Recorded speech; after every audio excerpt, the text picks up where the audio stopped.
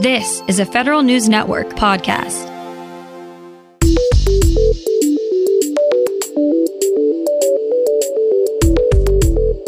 Coming up on today's Federal Newscast, GAO gives an update on how DHS is doing with meeting its acquisition goals. President Biden gives his instructions to those working on the wall at the U.S. southern border. And the IRS is looking to expand its reach to those who don't speak English. These stories and more in today's Federal Newscast.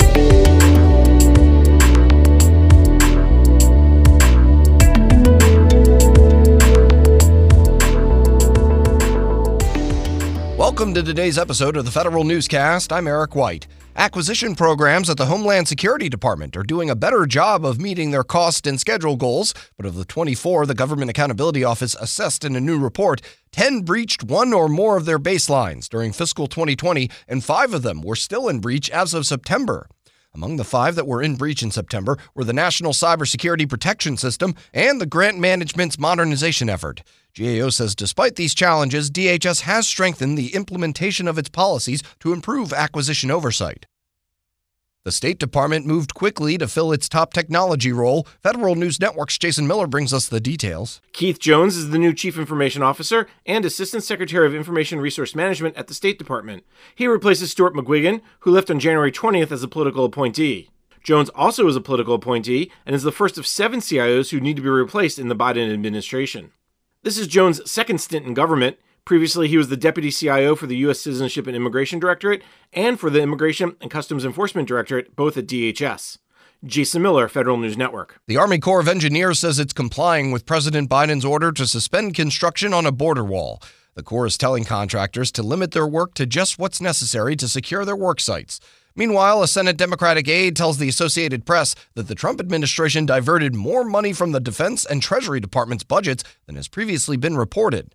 Nearly $16 billion had been spent for border wall construction as of this week. Less than $6 billion of that was approved by Congress. Virginia Congressman Gerry Connolly is back again with a new federal pay raise proposal. More from Federal News Network's Nicole Ogrysko. Connolly has new legislation that would give federal employees a 3.2% pay raise in 2022. That includes a 2.2% across-the-board raise plus an additional 1% locality pay adjustment. Hawaii Senator Brian Schatz is planning to introduce a companion bill. The two have introduced similar legislation for several years now. President Biden has until the end of August to tell Congress about his plans for federal pay. Nicole Ogrysko, Federal News Network. The Federal Labor Relations Authority has a new chairman. President Biden tapped longtime FLRA member Ernest DuBester to lead the authority. DuBester first joined the FLRA during the Obama administration. Former President Trump reappointed him to the authority back in 2017. He was often the lone member who dissented on rulings from the authority during the Trump administration. With tax filing season soon underway, the IRS is making its website more accessible to non-English speakers. The agency now offers basic tax information in more than 20 languages, including Spanish, Mandarin, and Russian. It's the start of the agency's multilingual improvement approach, which also includes the expansion of its over-the-phone interpreter services. The IRS is carrying out this work through its Taxpayer First Office, which is named after the agency reorganization bill Congress passed in 2019. The Treasury Department is testing out if artificial intelligence can streamline the annual appropriations process.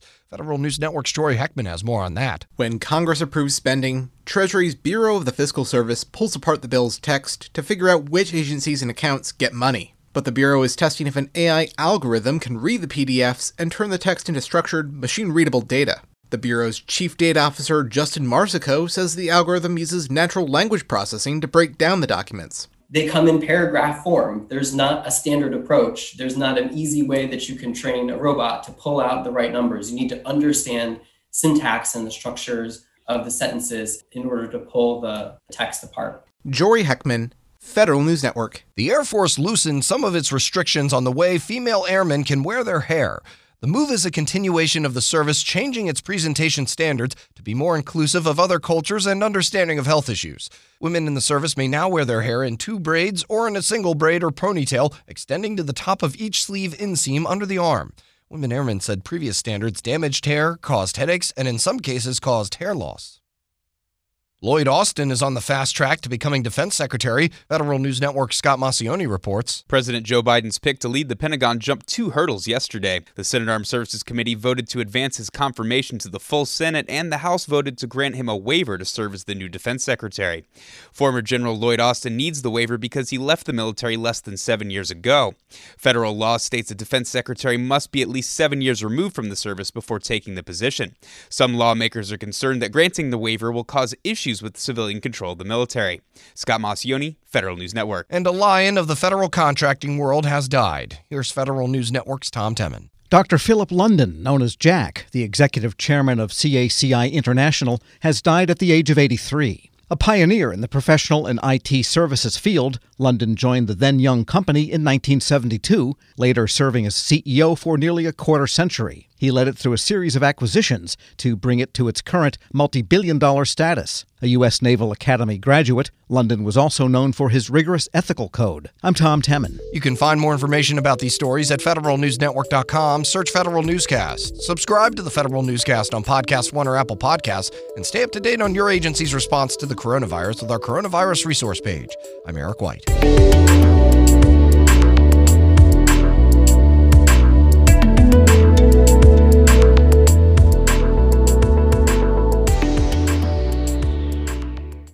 This holiday, whether you're making a Baker's Simple Truth turkey for 40 or a Murray's Baked Brie for 2, Baker's has fast, fresh delivery and free pickup, so you can make holiday meals that bring you all together to create memories that last. Baker's, fresh for everyone. Free pickup on orders of $35 or more. Restrictions may apply.